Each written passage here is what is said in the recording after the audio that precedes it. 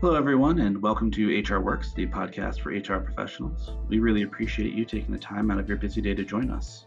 I'm the host of HR Works, Jim Davis, and editor of the HR Daily Advisor. This podcast aims to put valuable tools and knowledge into the hands and ears of you, the HR professional. Those tools will arm you with the best methods and strategies for attracting, motivating, and retaining top talent. Today's topic is the performance review, an issue sometimes hotly debated. Some organizations still believe in yearly reviews, others on informal discussions, and still others believe that there should be no reviews at all. Today's guest is an expert on performance reviews. We are pleased to have Shane Metcalf, co-founder and chief culture officer at 15Five. Shane is a seasoned executive coach and speaker who is obsessed with building healthy organizations and creating the opportunity for people to have meaningful work and meaningful relationships. Driven by his deep belief in the potential of our species, Shane co-founded 15Five, industry-leading performance management software that is unlocking the potential of the global workforce. As Chief Culture Officer, Shane understands what fundamentally motivates people, how to achieve high performance, and which principles and rituals create self-organizing cultures. Shane, thank you so much for taking the time to join us today. We're very excited to have you. James, it is my pleasure. Very excited to talk about something that I really hold dear in my heart, which is more powerful one-on-ones. Right. And you guys just did some research on that, which showed that 50% of employees that have very productive one-on-ones plan to stay at their organization for 5 or more years. How significant is that? Well, it's only significant if you want your employees to stay longer than 1 or 2 years. The average tenure in tech companies these days is 18 months. And it's pretty remarkable when you think about that because, somebody's not really ramped up and fully contributing for, 4 to 6 months into the role. And so if they're only staying for, 18 months, you get maybe a year of full productivity out of them. And it's probably less because somebody will usually be making the emotional internal decision to leave the company long before they actually give notice. And when somebody's made that decision, we know how that is. Performance goes down. You have one foot out the door. You're not fully committed. And so we're looking at a very small amount of actual productive value that employees are contributing when we're in this model of staying for 18 months. So anything that we can do to be thinking about how do we influence people and inspire them to stay at our companies for a longer period of time is an extremely valuable effort that we should all be paying attention to. And that is an incredibly short lifespan for an employee. You mentioned it was in the tech sector, but I think other industries are seeing maybe not quite short of stays, but they are seeing pretty short stays. Yeah, and especially one metric that I think every company should be tracking is something called ELTV, which is employee lifetime value. We always track customer lifetime value, but starting to actually measure what is the employee lifetime value of our people, of how long do they stay and how much value do they contribute over that time. And it's a factor that when you start to measure, you start to ask the question, well, how can we influence this? And we know that if you get culture right, if you get management right, you are going to dramatically increase your ELTV. Because we everybody knows the saying, people don't leave companies, they leave bosses. And so that is one of the highest leverage point is how can you get your managers to be better managers? And ultimately, our whole frame of thinking around that at 15Five is that if you shift your thinking from how do I manage people so that I can get a lot of value and extract value from my people, and you switch from that frame, and that also goes along with this idea of human resources, HR, something that we've been calling the sector of people management inside of companies for decades and decades. And it creates this mentality of human beings are resources, and I'm going to extract value. And then when we're finished, we kind of throw them away. They're done with the company. And if you can shift your thinking from that of HR to one of seeing people as potential to be unlocked, you're going to change everything. because then your focus is going to be, how do I help my people be and become their best selves? And everything changes when you start thinking like that. Yeah, we've been seeing this shift a lot, and it's exciting that so many organizations are getting on board, but there's obviously a lot of work left to do. You mentioned organizational culture. What role do these one-on-ones have in organizational culture? Yeah, I'd say that one-on-ones have probably the biggest slice of the pie in terms of building, establishing, and reinforcing a company's culture. Because you could have a really great culture that's on the universal level, where the founders are doing the right things, there's good company values, there's great culture, people generally are interacting with a level of respect and competence. And then you have a manager who belittles you, who doesn't actually pay attention to what's happening in your life, doesn't care for you personally, doesn't offer you any valuable coaching of how to get from where you are to where you want and need to be. And if you have that scenario, it'll be this really painful disconnect, because you look around and it seems like the company should be so amazing, and yet your actual experience is falling short of that because your manager isn't showing up. And the easiest way for a manager to show up is to have regular one-on-ones with their people and follow some simple guidelines that are going to make that one-on-one much more effective than the average meeting. I'm sure we'll get into some of those guidelines, but like a lot of these ideas for making culture better, companies have to be prepared to deal with what they uncover, right? So, in your experience, how well prepared are organizations to field employee concerns, in these one-on-ones when they start voicing if they're overwhelmed or they're unhappy? It's not just enough to put two people in a room, is it? You can't start anywhere else, because listen, communication is one of the most magical and powerful technologies that we humans have. The ability to express our needs and wants and frustrations and be listened and heard in them is something that you cannot put a dollar amount on. Yes, you have to do something with feedback. Yes, you don't want to just start asking people what's going well and what's not going well, how would you change things, and then not do anything with what insights that you get. But you have to start with asking and actually listening to people, because human beings want two things. We want to be, we want a lot of things, but I like to think of a simplistic equation here, is that we want to feel seen and we want to feel like we belong. And when we're seen and when we feel like we belong, that's really when people are going to stick around. That's when people are going to have unprecedented levels of psychological safety. And yes, it's important that we take action on what we're hearing when we start creating a culture of feedback. But it's equally important that we allow people to express themselves and to just be witnessed in the things that they're struggling with or their ideas, because then they're a part of the equation. That's the groundwork where we need to start thinking about our one-on-ones is, can I actually have this person feel seen for the work they're doing? Can I support them and think of myself as less of a task manager and more of a coach, more of a guide? That is really where you're going to start having your one-on-ones become something that's shifting out of transactional management and into transformational management. You mentioned some guidelines for helping make sure that one-on-ones are going to be productive. Do you mind sharing those with me? Yeah, sure. So one-on-ones should not be a check-in. You should be doing an asynchronous check-in where you're getting the let's call it the nuts and bolts, the facts of somebody's work life on the table. So do an asynchronous check-in where you get the things of what's not going well, where are you stuck, what is going well, what wins are you celebrating, how are you tracking on your objectives.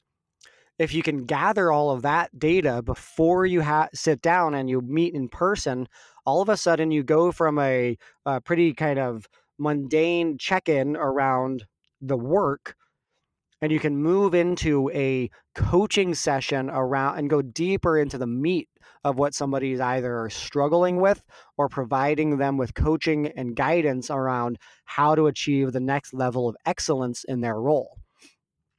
So do an asynchronous check-in. You can use a tool like we built at 15Five. You can use Google Docs. You can use email. Set it up so that it's automatic and that people answer a couple of basic questions about their week and about their work. You can then use that as the one-on-one agenda where, because one of my favorite quotes is, a problem well stated is half solved. So if you can get your people to articulate their problems, write them down, you get to go into that one-on-one and immediately start coaching and helping them clear the roadblocks in their way. One of my favorite ideas of the role of a manager is to help the people that you're managing get their next job. And you do that by helping them achieve excellence in their role. You do that by helping build a deep level of trust and rapport with that person so that they will actually trust you to tell them the truth. And then you start to be able to say, hey, this is where I see you really strong at, and these are your strengths. And these are the places where I don't think we should be trying to focus your development. But that's doubled down on what's going really well. And let's get you out of that, the tasks that you have no business doing. That's the kind of thing that a really good one-on-one can reveal.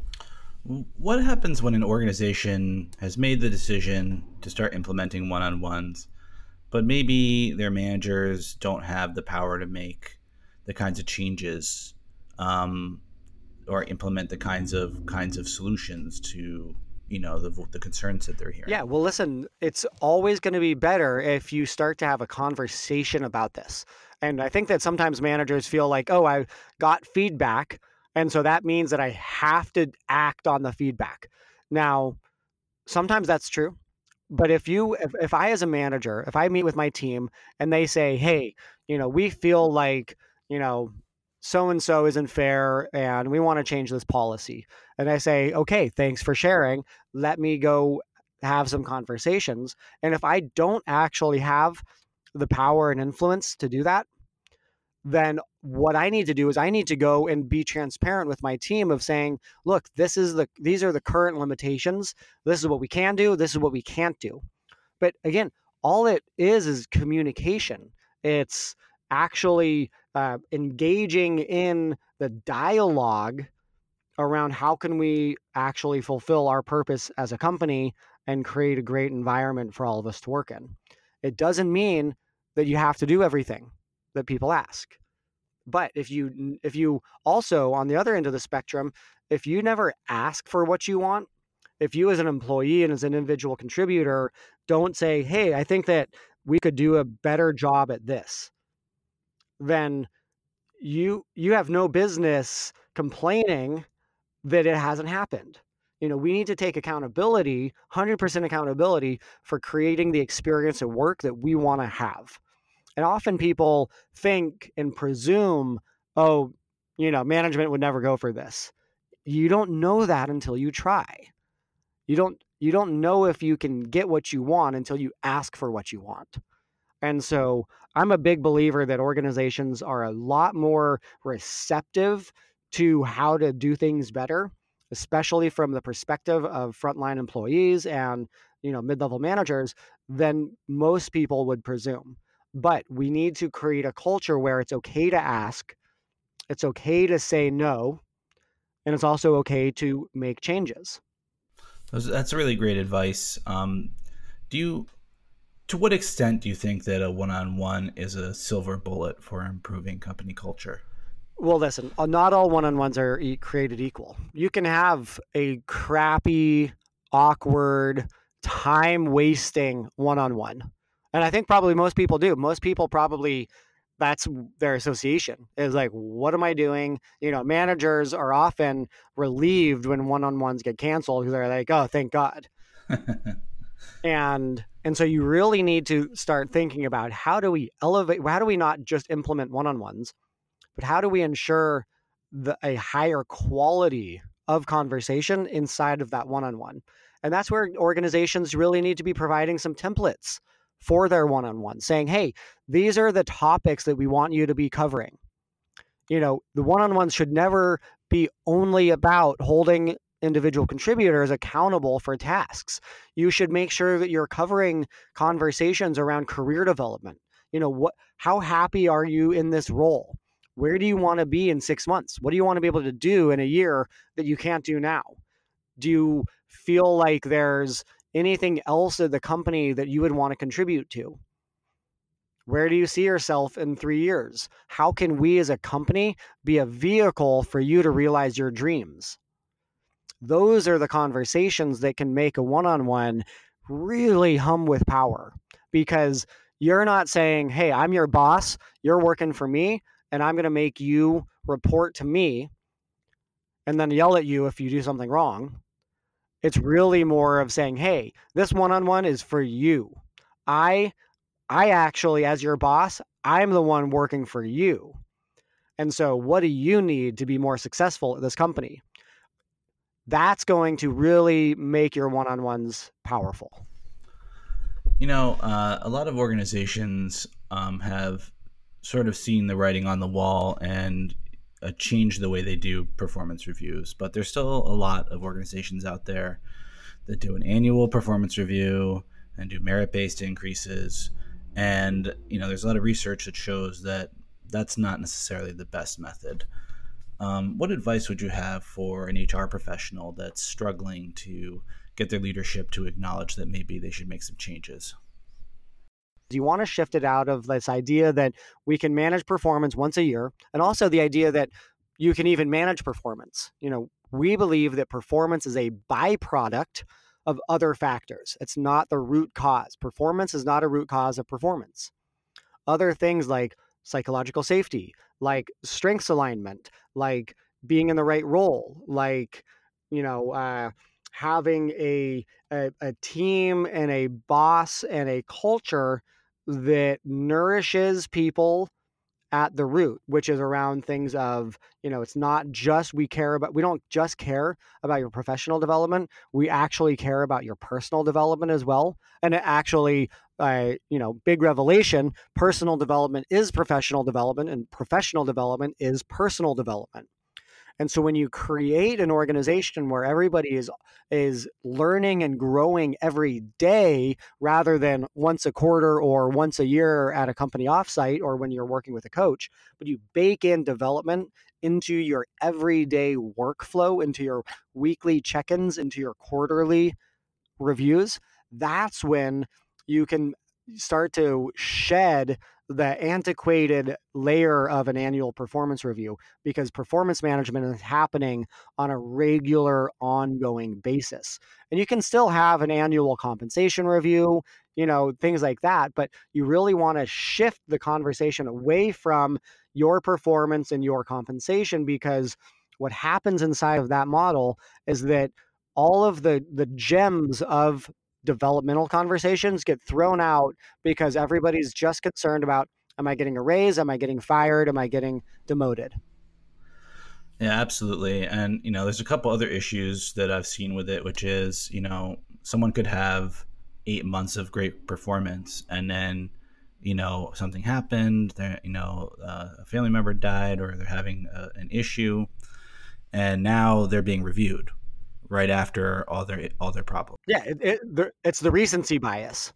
Right. This is well documented in the social science and neuroscience now, is that we mostly pay attention to what happened in the last 2 months. And so that's it's atrocious that we're judging everybody's annual performance based on one little slice of data that's heavily biased towards the recency.